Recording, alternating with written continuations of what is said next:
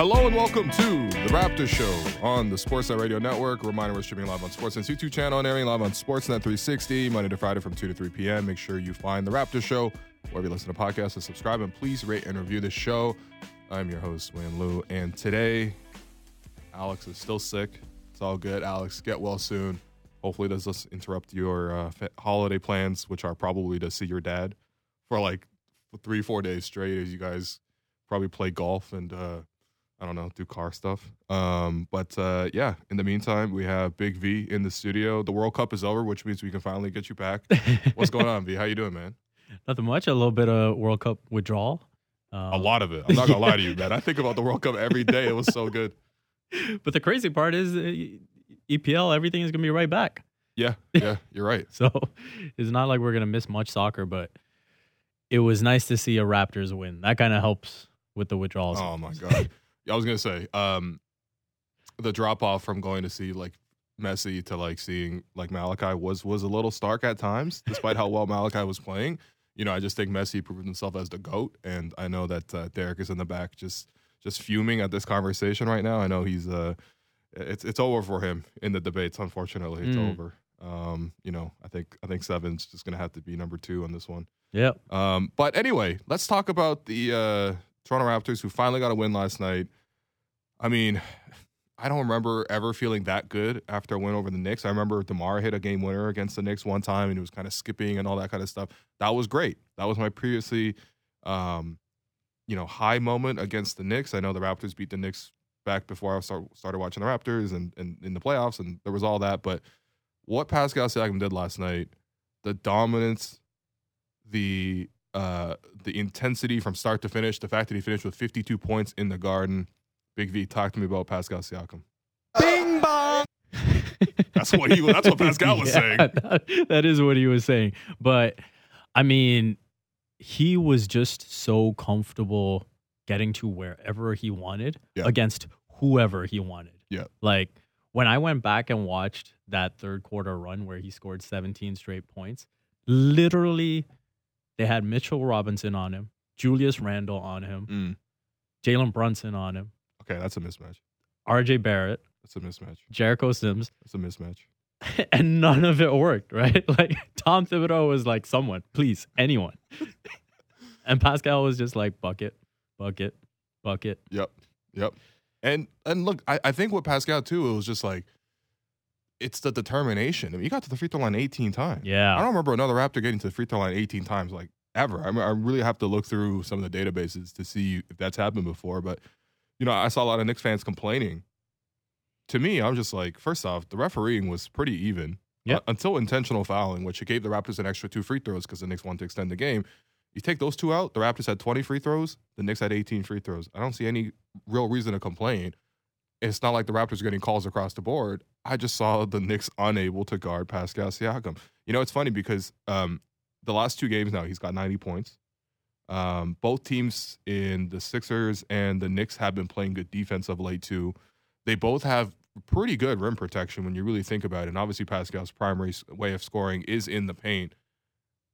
Why is it that he's been so effective despite that? For me, it's because he's knocking down the mid-range jumper. Okay. Right? It's so like, the face-up game is just that's the one thing that opposing teams have been willing to give up. And now it's like, oh, okay, he's knocking that down too. I got to push up on him a bit more. Okay, well, now you're going to push up. Now he's going to go right past you. And that's when the help comes, the defense collapses. Sometimes he's able to get all the way to the bucket. If not, he's able to kick it out for an open shot. Whether they're being knocked down or not is a different matter. But, I mean, if we're being real now, Pascal's at about 7 assists a game for the season. Yep. Like, if guys were shooting the way, especially the top guys that you usually expect to shoot better from outside, he'd be closer to 8.5 assists. Yep. And this is looking, even more of a special season than it already is. But I think last night, it's kind of funny because you think about, the 36 he had against Brooklyn, and they lost. The 36 he had against Orlando, lost. Yep. 38 against Philly the other night, lost. And he was like, all right, well, that's not enough. Instead of being discouraged and being like, oh my God, what do I have to do? It's like, okay, fine. That wasn't enough. I'll go drop 50. Yeah. And I love that. I love that you said that too, because it's like with Pascal, one of the things with him this year, you could notice it even just in him talking in the media scrums and stuff like that. There's an air of positivity about him. There's a confidence about him. He feels like a guy to me who has gone through a lot of struggles in life, and we can cover those on-court, off-court, stuff that was out of bounds, stuff that was in bounds, but whatever, right? Ultimately, he went through a ton, and the product you see on the floor today is a guy who has gotten through that, has a clarity about it, and as he is fond of saying, he's literally just here to hoop, right? He's just here to hoop. It doesn't matter. Like, if the circumstances are against him, it doesn't matter. If, like, he's out there at the start of the second quarter, and it's him, Malachi, Thad, Christian Coloco, and Chris Boucher, it doesn't matter. Right? What did KD say in that quote about Edmund Sumner and his teammates? He's like, the reason you expect my team to win is because I'm out there. That's exactly what Pascal's saying. You know what? Those guys aren't really guys on my level, but it doesn't matter. I'm going to make sure that I can carry them. And I thought that start of the second quarter there was a statement of intent from Pascal, where it was like, yeah, I'm out here with the bench unit. I have to carry these guys. They're probably not going to score much for me, but it doesn't matter. I'm going to get to my spots. I'm still going to find Malachi for 3 when he's open. I'm still going to find guys on cuts on whatever if they're available. But mostly, I'm going to have to carry this group. And he just showed that determination that you want to see from him. Listen, the Raptors are in a rough spot. It's going to take something truly, truly special to pull them out of it. And that's what Pascal was hell-bent on delivering. I mean, 9 points in the first, 17 in the second, 17 in the third, 9 in the fourth. And of course, the extra buckets at the end there to get to 50 plus. That was important accounting too, because it was strange. I didn't think that Pascal got the ball enough in the fourth quarter. I don't know about you. No, he didn't. He only got the ball twice. Yeah. And why? Why? No, but actually, why? No, it was just strange to see, right? I mean, the Raptors were being very slow in getting to their sets, and then all of a sudden you look up and there's 5 on the clock, and whoever's got the ball has got to get a shot up, right? We saw. There's definitely that one possession where Fred gets into a double team, but still kind of forces up the shot. That's something that you don't want to see. And then late clock, there's a corner 3, Wancho, I believe. And so you're just getting forced into a lot of late clock scenarios, trying to run your stuff, and that's got to just be a lot cleaner. Yep. But what I loved about Pascal's motivation in this game was that it was all about making this team feel better about themselves. Like when he spoke after the game, this is what he said. Wanted to get a win and make sure we get back on the right track. Those guys out there are special. And I just feel like everyone needed that moment, everyone being happy for each other. We haven't had that opportunity for a little bit, so it felt good. Yeah. So it's about the team. It's about the group, This isn't even, hey, look at me. I dropped 50 at MSG. Yeah. Only superstars do that. Bro, the list is literally like genuinely all superstars. Yeah. Yeah. And then Rip Hamilton randomly didn't win. But I mean, listen, Rip was a champion. No slander to Rip Hamilton. Yeah. Yeah. So I think he is sort of this beacon of light for the team, and everyone is really rallying around him. Mm-hmm. And this is a moment for them to take that inspiration and really bring it to the court consistently. Yeah. Right? Yeah. When you look at who has been the most consistent this season, it's been Pascal Siakam and OG Anunoby. Yep. Right? And now it's really time for the rest of the guys to get in line. Scottie Barnes, Fred VanVleet, everyone down the line. Mm-hmm. Right? And, hopefully, Precious Achiuwa comes back healthy. He would be a pretty big piece. A lot of these games, I really missed him. Yeah. Yeah. And they can cobble something together. At the end of the day, the weaknesses of this roster have been exposed and help is needed. Mm-hmm. But for right now, that attitude that you mentioned about Pascal, looking at what's on the court and saying, hey, doesn't matter, we got to find a way. All his teammates need to be saying that right now. Yeah. No, I totally agree with you, man. I think that's what you want to see from your leader too, is that setting that example. Listen, obviously not every game's going to go your way, but you can never disengage from the game, right? You got to bring what you have to the game. What I really liked from last night's game, I love seeing Malachi with his contributions, right? I mean, Malachi went from DNPs to now closing out games night after night, and he's out there blocking Emmanuel quickly on a very, very tough shot with the game like still in the balance, right? It's a 4-point game with 1 minute left. You jump up to block a 3-point shooter. You mistime that at all, and you foul him and you put him on the 3-point line. You change the game entirely. You swing the whole momentum. Instead, Malachi comes up with a clutch block. He's giving you what he can. Juancho's giving you what he can, right, with all the extra cutting. I mean, Nick Nurse started the game in a box and one. It was a box and Juan. With Juancho, as the one. I'm sorry, I've already used that joke once, but it is quite good, in my opinion. But he's giving you his hustle plays. Thad Young's giving his hustle plays. He's the oldest player on the court. He's giving you 3 offensive rebounds, and he's tapping, the extra possessions out. And he's making extra plays. Christian Coloco goes from a DMP, comes in, doesn't play the second half either, but first half when he did play, did a good job of shutting off the paint, allowing for the Raptors to get out on the break, and then Pascal was able to carry the scoring for that second group. I just need everyone to come in and just like deliver what they can. Right now they're in a tough moment, but kind of following that lead. You have a guy like Pascal who's clearly trying to lead you, see how you can sort of follow in his steps. And I thought, you know what? I want to have this conversation with you too. What did you make of Nick Nurse's coaching decisions last night? Because Nick has caught a ton of flack of late, as any coach would when their team starts to lose, right? Obviously the expectations are for this team to perform better. It's players are more talented than what they're showing, and we instinctively blame the coach. What did you make of Nick Nurse's coaching decisions last night? Because I thought he did a really great job. Yeah, he did a really good job. I thought, even coming out with the box and one right out the gate, saying very innovative. Yeah, and you're sort of putting that challenge to the players and saying, hey, we're gonna do something different right out of the gate, right? And so get out of your comfort zone, wherever that might be, and you're gonna have to be really in tune to start this game.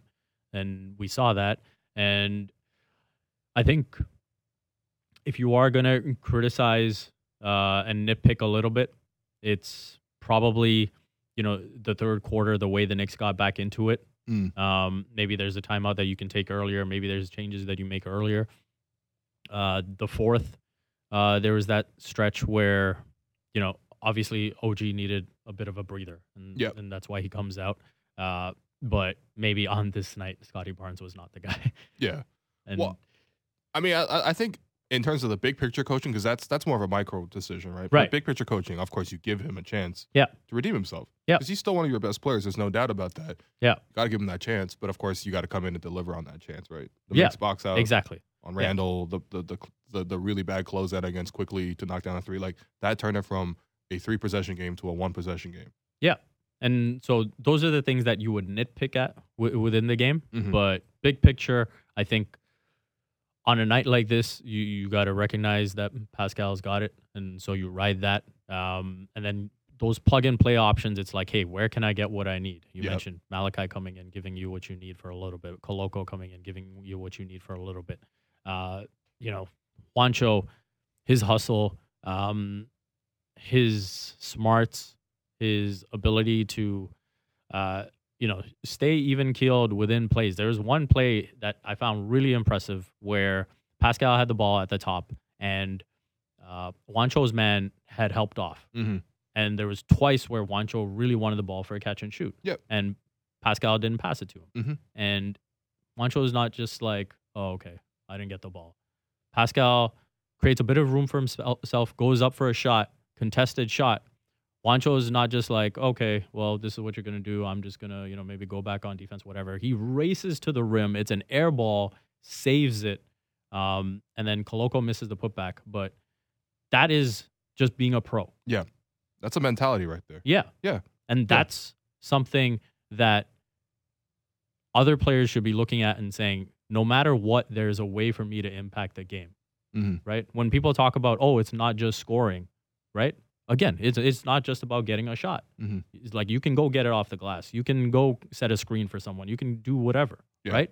And find a way to impact the game. So I think finding the best moments for all those other guys to contribute is probably the biggest positive that came out of that game for Nick Nurse. Yeah, and to that point, I think it's also sometimes about finding a way to allow some of those players with some pretty big shortcomings, finding ways to work with them so that you limit those shortcomings and you highlight their strengths, right? And I thought last night, Nick Nurse using his zone coverage for significant portions of the game, but especially when the bench was on, was excellent. Because look, the bench was not trotting out their great defenders, right? It was, you know what, Thad Young, he's older, right? Malachi, he's really small, right?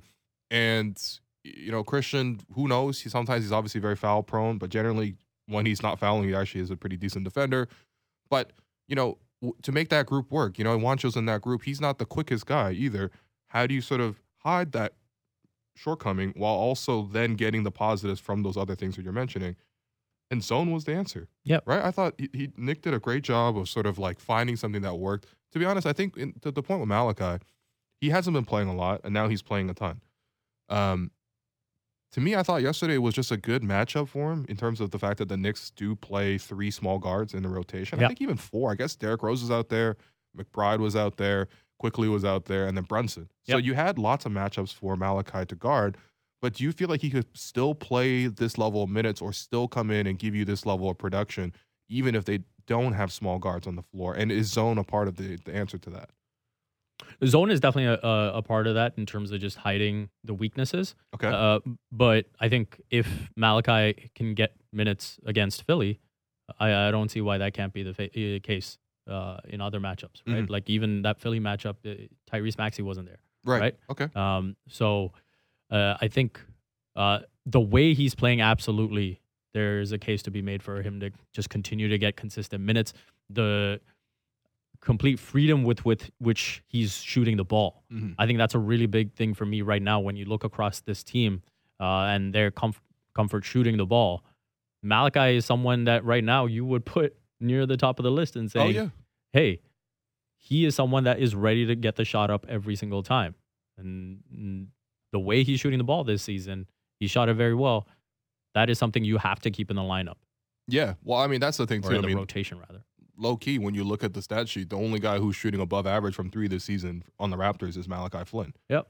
And I think that this is a big difference for him, and it's a big step in his career if he's able to maintain this, because obviously we're talking about a week here, right? But this is the first big chance that he's had since the tanking portion of Tampa, where he's given consistent minutes to play in close games, in games that really matter. Now, we'll see when the injuries start to sort of subside a little bit if he's still going to get those same chances. But still, he is getting this chance to play. And before, I always thought when he came into the game, he was a little bit more hesitant. The jumper wasn't falling to the same rate that it was this year. But it's clear to me that he's put in the effort and the work to stay ready when he comes in off the bench.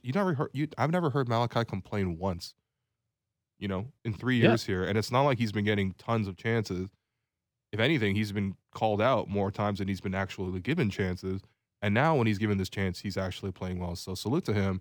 I just think that it takes guys like that to sort of come in and just be totally committed to the win to get results done. And then, of course, I think the bigger thing, too, is not a huge coincidence and not a surprise at all. OG Anunoby coming back the last 2 games, Raptors holding opponents to a reasonable amount where they can actually compete so that Pascal's brilliance can sort of carry them over the line. What did you think of OG Anunoby's defense? Yeah, just amazing, right? Like when you pair the Philly game with this game, you look at the possessions where he's defending Joel Embiid, defending James Harden. Here he's getting possessions going up against Julius Randle, going up against RJ Barrett. And so I think that package is something that very few people in the league can offer. And it's a huge boon to the Raptors. It's a huge boon to Pascal Siakam because let's face it, when say, for example, they go up against Brooklyn, Pascal not only has to carry the offensive load, he's got to defend Kevin Durant. Right? And who's able to do both of those in the league? Like, honestly, right? Yeah. So you've alleviated the load on Pascal when you look at the two-way commitment that he has to make. And now OG Anunoby, the three-point shot looked good against Philly, not so much in this one, but again, that consistency with the defense is there, and it just increases the margin for error, which has been razor thin for the Raptors. Yeah, no, exactly. And look, those are things where there's points where across the board, the guys are going to need to get more consistent, and that includes guys like Pascal as well, and guys like Fred and the leaders of the team and OG as well. But yeah, I mean, I just think that having him back, you just miss him in all the moments where it's like he's got a jump ball against Mitchell Robinson, who's 7 foot tall, if not taller than that, and a pretty good jumper, and OG wins the loose ball. You know? Yeah. Like, that's a huge possession that he's just won for you. Or, like, he's, like, pressuring the inbounder, and he's got his hand up, and so they got to throw the pass over the top, and they airmail the pass. It goes out out of bounds. Those are not stats that go up in his stat sheet, but those are huge possessions won for you. And, of course, the big play at the end where he blocks RJ, and the Raptors go the other way. Pascal pushes the break to Fred for 3. Finally, Fred makes a clutch 3. We know he can do that, but he just hasn't done it this season. I don't remember another clutch 3 from Fred this year, so... Yeah, I mean, that's your big threes with, combining together. And the funny thing with OG is someone might look at the box score and be like, oh, he didn't have a steal in this game. Yeah. But you actually look at some of the deflections and the plays that he had. It's just unfortunate that they didn't translate into steals, but he was mucking up the Knicks offense. Yeah. Right? And he was still very much applying ball pressure, knocking the ball out. Okay, yeah, sure, the Knicks may have recovered it, but all of a sudden now you're having to restart from near the half-court line, right? Yeah. All of those things are part of what the Raptors want to do at their best defensively, and he is a central figure in that. Yeah. Fred VanVleet. I would say, well, okay, first off, what would you grade his game from last night? So he had 28 points on 24 shots. Only one fewer shot than Pascal, by the way. I know Pascal took 18 free throws, so whatever. He obviously used more attempts, but still, that's strange. But anyway, 28 points on 24 shots. What are your thoughts? I'll probably give him like a B-. Yeah, okay. I think he was solid. I think he provided just enough that was needed to make sure Pascal's night didn't go wasted again. Yep. That 3 was huge. Massive. To put them up 4. But there's still, it feels a bit, and I'd love to get your thoughts on this, but over the course of the season, obviously it started out with Fred saying, okay, I'll take a back seat. We'll see. Yeah, that is true. No, you're right. It's true. We'll see, how the offense kind of who takes the ascendancy between Scottie, OG, obviously Pascal's at the top. And, what was it, 12 points a game that he was averaging, really low usage. And just to interrupt you, his first 3 games, he took 11 shots, 9 shots, and 11 shots. Yeah, exactly. So that's 31 shots in 3 games. In a whole week, he had 24 last night. Yeah. Keep going, Yeah, and so that's how he started out. Then he got hurt. Then he came back, and it's like, you know what? I'm at my best when I'm aggressive. So I'm just going to be aggressive. Yeah. And he came back, and he had some really high scoring outputs. Right. Was Against really Chicago. effective. Yeah. When Pascal was out. Yeah. And then, he struggled with the 3 ball. I believe he's at about 26% shooting the 3 in December. And so he struggled with that big time, which takes away a lot from his game. And I think he's sort of trying to find himself, and he's at that point. Like last night was one where he was just saying, okay, I just got to shoot my way out of it. And I think he also liked the matchup too, just like how Malachi liked the matchup with small guards. Yeah. Fred saw guys he could actually look eye to eye with for once, and he's like, it's time for me to dominate.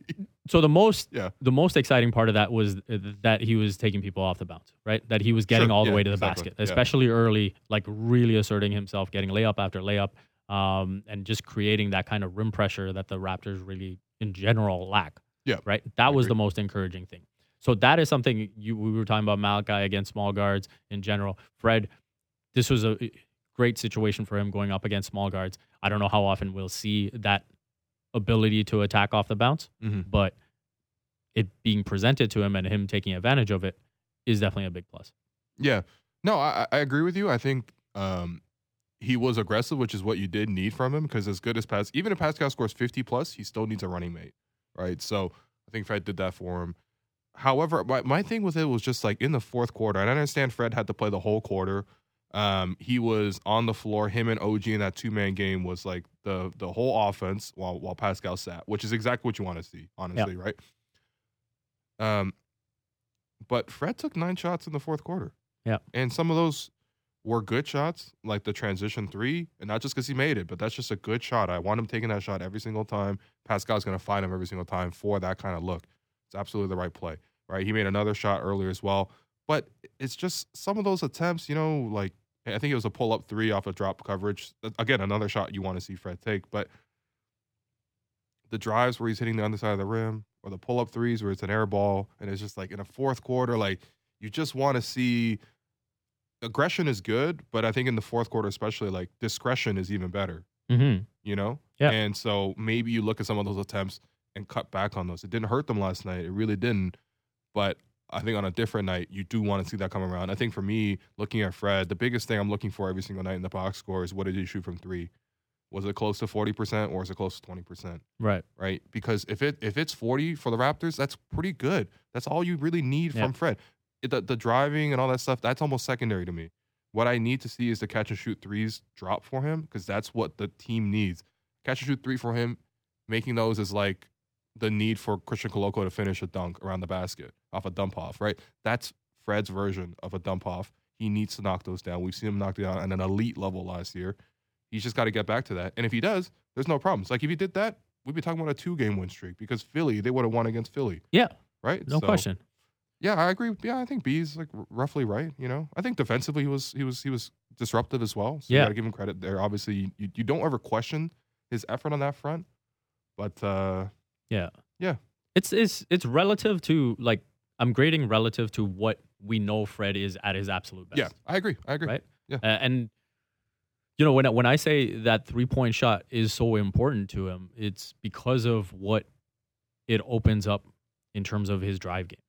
Right? Like you when you think about what was basically a pivot point in his career after the NBA finals, right? What was really impressive was he could have just rested on his laurels because of the way the conference finals went and the way the NBA finals went, but he saw how he struggled against Orlando's length, against Philadelphia's length after that, and said, hey, this is something I need to address. Yep. And so he actually expanded his range. Like before, he would take threes like pretty close to the 3-point line. Then we saw him come back in 2019-20, and we were starting to see him get closer to the logo, right? And then when he knocked those down consistently enough, you saw defenders have to shift, right? And so that vertical spacing now increased, and now he had more of a runway to the basket, right? And it was opening up so many more things for him. And without that shot, I think it just takes away not only the obvious like catch and shoot and just pull up threes that he's taking, but also that ability to manipulate within the arc. Yeah, fair enough. Okay, we're going to take a quick break right here. I've been your host, Will Lou. That's Vivek Jacob. You're listening to The Raptor Show on the Sportsnet Radio Network. Diving deep into Leafs, Raptors, Jays, and NFL. The JD Bunkis Podcast. Subscribe and download the show on Apple, Spotify, or wherever you get your podcasts. Have you checked out BetRivers yet? Download the BetRivers online casino and sportsbook app today. Get in the action this basketball season with thousands of betting options. Plus, don't forget about BetRivers Sportsbook award-winning customer service. It's a whole new game with BetRivers online casino and sportsbook. Must be 18 plus. Available in Ontario only. Please play responsibly. If you have questions or concerns about your gambling or someone close to you, please contact Connect Ontario at 1-866-531-2600 to speak to an advisor free of charge.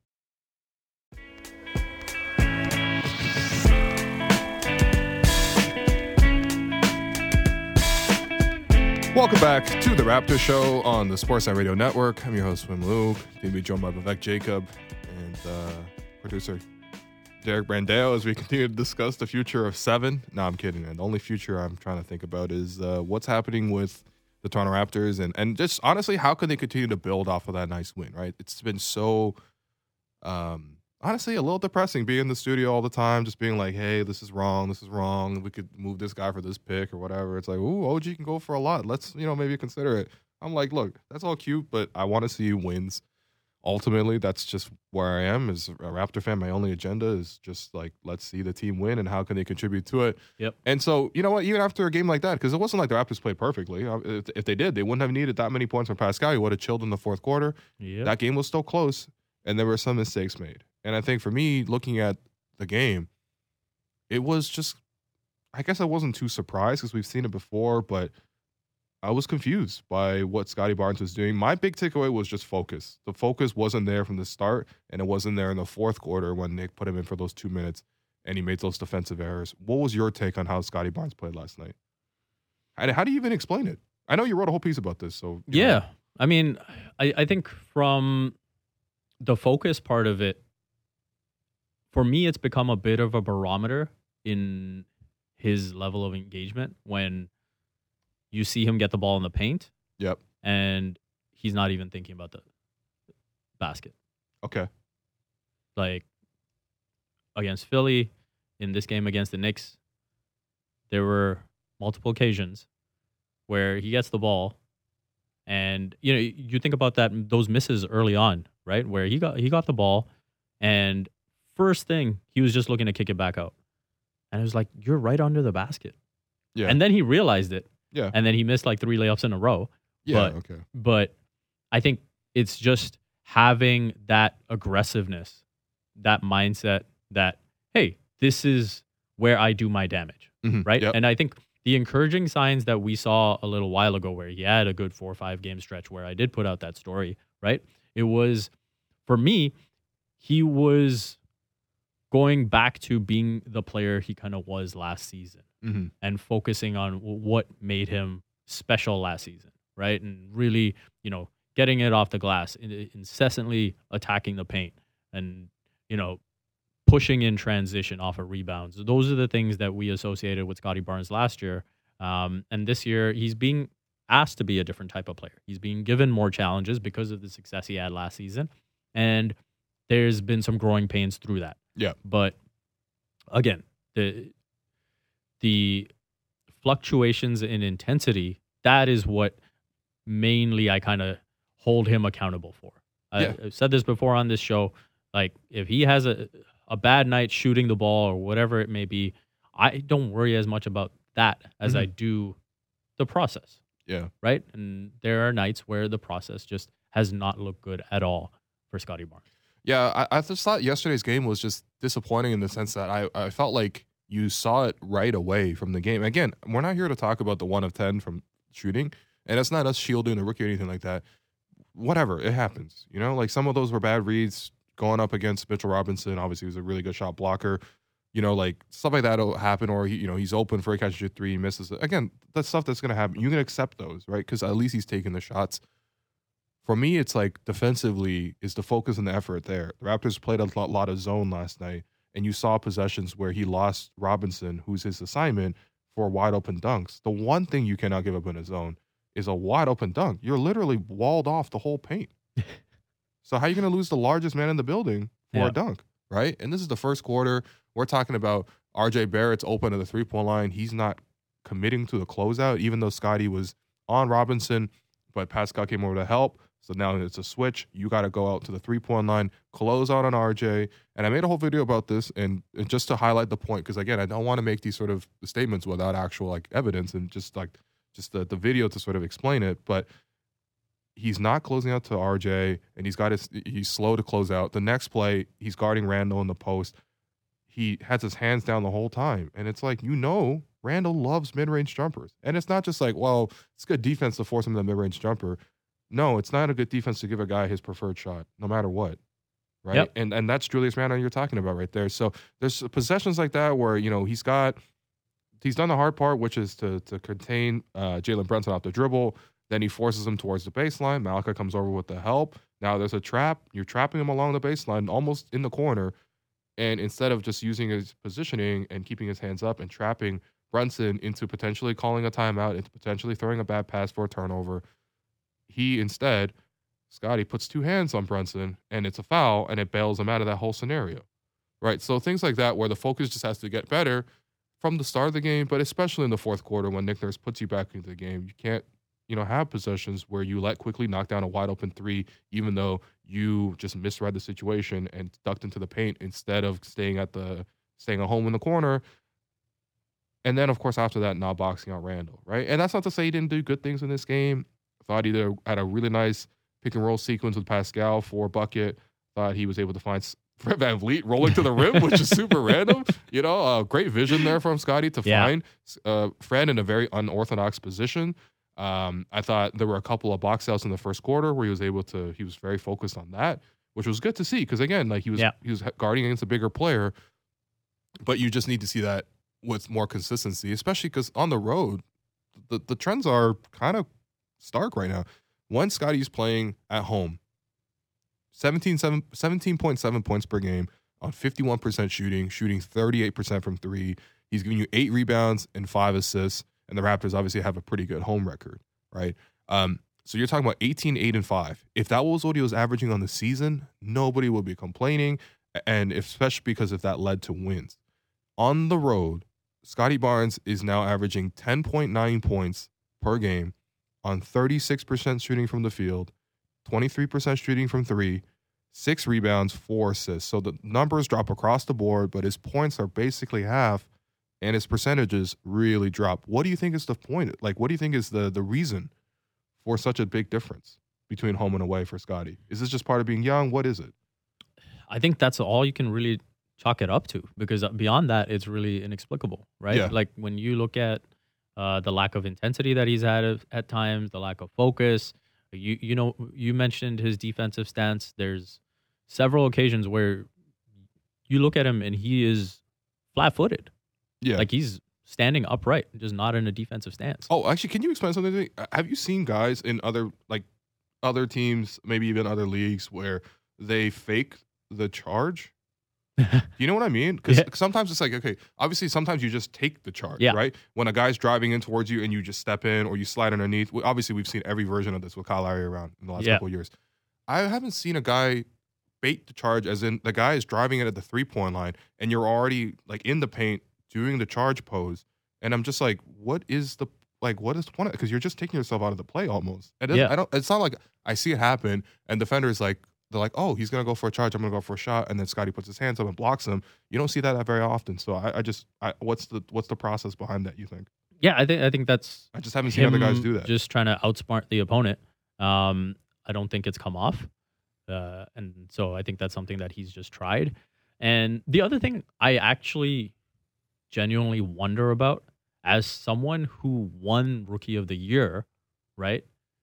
How much is he thinking about, I want to show how much I've evolved and changed from last season? Like, oh, people thought I was so great doing that. Like, look at me adding, a 3-point shot. I want to show that I've added different things, even though it hasn't panned out, right? Like the 3-point shot has kind of fallen off a cliff. In October, 6 games, shot 52%.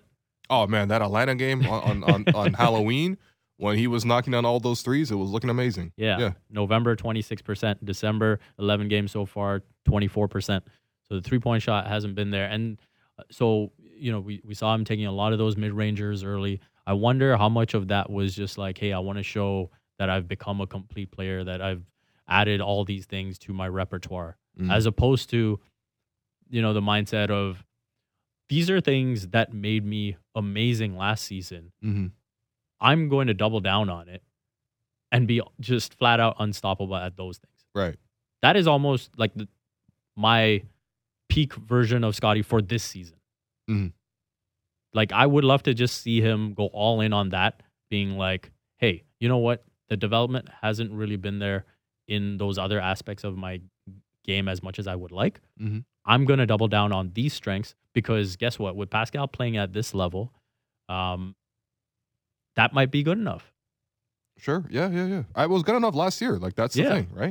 It was good enough last year. And I think for me, thinking about this with Scottie too, is like, I agree with you. I think obviously there are the what you work on and sort of what your expectations were coming into the season versus what is happening right now. I'm sure just like how fans look at Scottie and was like, I'm really excited in you. I see a lot of potential in you. I see a lot of flashes, right? That Brooklyn game in the fourth quarter, wow. Yep. Right. But at the same time, where is that consistently when people feel a little bit disappointed? I'm sure Scottie feels disappointed as well. The thing for me is just like, no matter what and how you're playing, I need the effort and the intensity and the focus to be there defensively at all times. Because that's what ultimately led Nick to end up benching him, was because of that, right? You can't come into the game and the coach tells you, like, look, you're in the game. No matter what your role is offensively, you still need to defend. Yep. And it was disappointing. And these are games where you know Scottie is capable of being a very, very good defensive player. These are not plays that he's not capable of making, right? Even sometimes when I look at Fred, I'm like, there are some physical limitations that he just physically can't get to. Right. And that's a real limitation that you have to work around. But with Scottie, you don't see that. Instead, you see things like the focus isn't there, or the reads are late, or the positioning is poor. Those are things for a younger player to learn how to improve upon those things so that you're on the floor enough that your offense comes around as well. Yeah, and then I think with Scottie, when you look at Vision 6'9" as a whole, you are only as switchable as the positions you can actually guard. Yeah. Right? And I think on the whole, when you look at him defending the point of attack, it has not worked out. Right? And but then why does Nick keep using him there? Because that's what they want him to be. Okay. I think so that has been I think that has been part of what we've seen this season. Okay. Right? Like we've seen Scottie consistently be put in positions that maybe we envision, or the team envisions him being one day. And it's like he just has to get these reps in to understand it, right? Like, think about last season, right? Those first few months for Precious Achiuwa and how much of a struggle that looked, right? And it was like, well, we have a vision of what he can be, and he's not going to get there without going through these reps. It's not magically just going to happen one day just because he turns age 25 or 26. Like, he has to get the reps in. And so I think that's part of what's happening here, where they're saying, we see Scottie defending at the point of attack long term.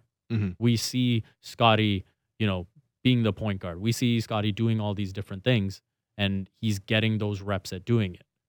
Now, the consistency of effort is what we've brought up multiple times. And that's where that engagement level, showing guys the right way, communicating on screens, making the right rotation at the right time. Those are all things that you can hold him accountable to, right? This isn't, and again, we talk about the defensive struggles, right? I think most people, including myself, expected the team to hit the ground running defensively this year because you went through the growing pains last year. Exactly. For those 2-3 months, and then it clicked, and it was like, oh, this is what they can be at their best. They went through those pains and they sorted it out, and now they know what they have to do. And so that's where you expected the team to hit the ground running this year, and it's like they're starting from scratch all over again. Yep. Yeah, fair. You want to end on a positive? Pascal Siakam? Okay, yeah. Let's go back to Pascal Siakam. I know we already talked about that at the top, but so I was thinking about it, okay? Pascal Siakam this season is averaging 27 points per game, 9 rebounds, 7 assists, shooting 49% from the field. Okay? And then I was thinking about it because he continues to go up these record charts for the Raptors, at least, right? And now he's like the 5th Raptor now to have 50-point games, right? It's him, it's DeMar, it's Vince, it's Fred, and then randomly Terrence Ross. But, shout out Terrence Ross. Okay? How many other top seasons have there been in Raptors franchise history that are better than what Pascal Siakam is currently on pace for? And this is the list. I'm going to give you the list, okay? I'll come up with 5. But before you do that, just quickly about the numbers that you said about Pascal for this season. Yeah. The only players that are averaging 26, 8, and 6 are LeBron James and Luka Doncic. Okay. Good company. Pretty all right. Everybody around 500 though, unfortunately. maybe heliocentrism isn't working. Okay. Yeah, sorry, 26 points. Sorry, I can't give him the 27. Okay, so this season, Pascal 26, 9, 7, 49% shooting. The other top seasons from some of the top players of all time in this franchise. 2001 Vince Carter, 28 points per game, 6 rebounds, 5 assists, shot 46% from the field. Obviously was knocking down a lot of threes as well. The Raptors won 47 games. He made the All-Star team and second team All-NBA. Pretty damn good. That was peak Vince. Yeah. Okay. Peak Chris Bosh, 2010, 24 points per game, 11 rebounds, 2 assists. Wasn't passing much in that one. 52% shooting from the field. Super money from mid-range. Raptors won 40 games. He made All-Star. Actually didn't make All-NBA in this season. Yeah, funnily enough, he made it 06-07. Right. So you can argue that was a slightly better season, but this one just statistically 24, 11, and 2 and 52% shooting, pretty damn good. Yeah. Kyle Lowry, undisputed for me, 2016 season, 22 points per game, 5 rebounds, 7 assists, 43% shooting from the field, obviously knocked down a ton of threes. Raptors won 56 games, which was a franchise record at the time. Kyle Lowry made the All-Star team, started the All-Star game, was third team All-NBA that season. Tremendous year from Kyle Lowry. Peak DeMar DeRozan, in my opinion, for the Raptors at least, was 2017, 27 points per game, 5 rebounds, 4 assists, 47% shooting. Raptors won 53 games that season. DeMar makes the All-Star game, and he's third team All-NBA. And then, of course, this is probably the most undisputed best season in Raptors franchise history. Everyone knows what I'm talking about here. But 2019, Kawhi Leonard, 27 points per game, 7 rebounds, 3 assists because he didn't pass, 49% shooting from the field. Raptors won 58 games and obviously won the championship. He won Finals MVP. Kawhi was named All-Star that year and second team All-NBA. So when you look at that list, and obviously we don't know how the rest of the season goes for Pascal. He's got to maintain this for the rest of the year. We'll see if the Raptors make the playoffs. We'll see what they do in the playoffs. We'll see what his I'm just going to assume Pascal is going to make All-Star because people have eyes. Yeah. And I'm going to assume he makes All-NBA because people have eyes. But this list, when you're thinking about that list, and Pascal giving you 26, 9, and 7 right now on 49% shooting, what do you think? Yeah, I mean, he's up there with those seasons. I think when you have those caliber seasons, the general separator that people go to is how many games the team won. Yep, I agree.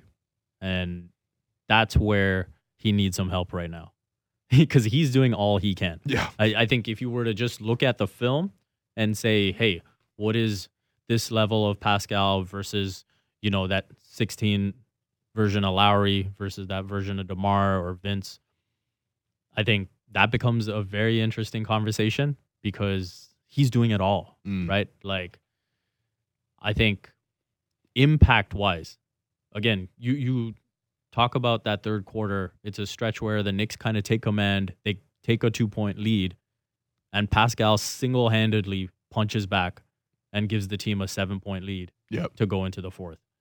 Like, that's big-time impact, right? And so if you're watching the film, you can recognize that Pascal is truly an elite player. This is not like just, someone putting up big numbers on a bad team.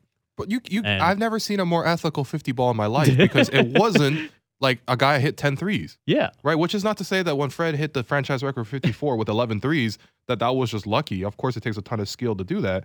But this wasn't a guy got hot. This was a guy cooked the team for the whole game and finished with 52. Yeah. So I think he's been absolutely sensational. I think defenses don't have answers to him, right? I think that is the big separating factor if you were to maybe compare him to, say, his own like 2019-20 season. That ability to consistently hit from the mid-range and then to completely just eviscerate everything in the paint. Like, he's everything, man. Within 3 feet of the basket, he's at 77, 78% this season. Damn. Like, his career best before this was about 71, which was already really high. And to be close to 80% now? It doesn't make any sense, man. It doesn't make any sense. Yeah. And so I think that mid-range where, last season he was at about 50% from that 3 to 10 range. This season it's a bit down at 47. But that's still a healthy number. Outside of that, the 10 to 16, he's up at about 45%. That's a healthy number. If he can maintain that, then defenses are really left with nothing because he's knocking down the 3 ball often enough too, right? Yeah. Like when Randall was dropping back again, why would anybody drop back against Pascal? But he's knocking all these shots down, and yeah, man, I think it's that and the playmaking as well because he's generating so many of these advantages, and that's why when I'm looking at it, it's better than the best season Chris Bosh ever gave the Toronto Raptors for me. Yeah. Pascal Siakam's already ahead of Chris Bosh for me on the franchise list. That might be slightly controversial. That man won a title for us. It's probably better than the best season DeMar DeRozan has had for the Toronto Raptors before. Yes, but I mean, because you have to factor both sides of the ball. Yes, I agree. And again, DeMar didn't play make to this level that Pascal's at right now with the Toronto Raptors, save for 2018. I still don't know if it's better than Vince. I don't think any season's going to touch that Kawhi one because he finished it off, or Kyle. But the fact that he's having this type of season, don't waste it. Bobby Webster, Masai Ujiri, don't waste this, please. Okay, you hear the numbers: 26, 9, 7, 49% shooting, 52 in the Garden. Raptors finally win again. Big V back in the studio again because the All-Star or because the World Cup is over. Appreciate you. Good times, man. Great to be back. Yeah, man. All right, that does it for us today. I've been your host, Will Lou, and you've been listening to The Raptor Show on the Sportsnet Radio Network. Make sure you find The Raptor Show wherever you listen to podcasts. Subscribe. Please rate and review the show. Reminder, we're streaming live on Sportsnet's YouTube channel, airing live on Sportsnet 360, Monday to Friday from 2 to 3 p.m. However, we will be off air for the next week as we are going away for the holidays. So thanks again for Vivek Jacob for joining us in the studio. Happy holidays, everyone. Happy holidays, everybody. Thanks to board producer Derek Brandale, Jennifer Rolnick for helping us with the YouTube stream, and we'll be back to talk to you soon.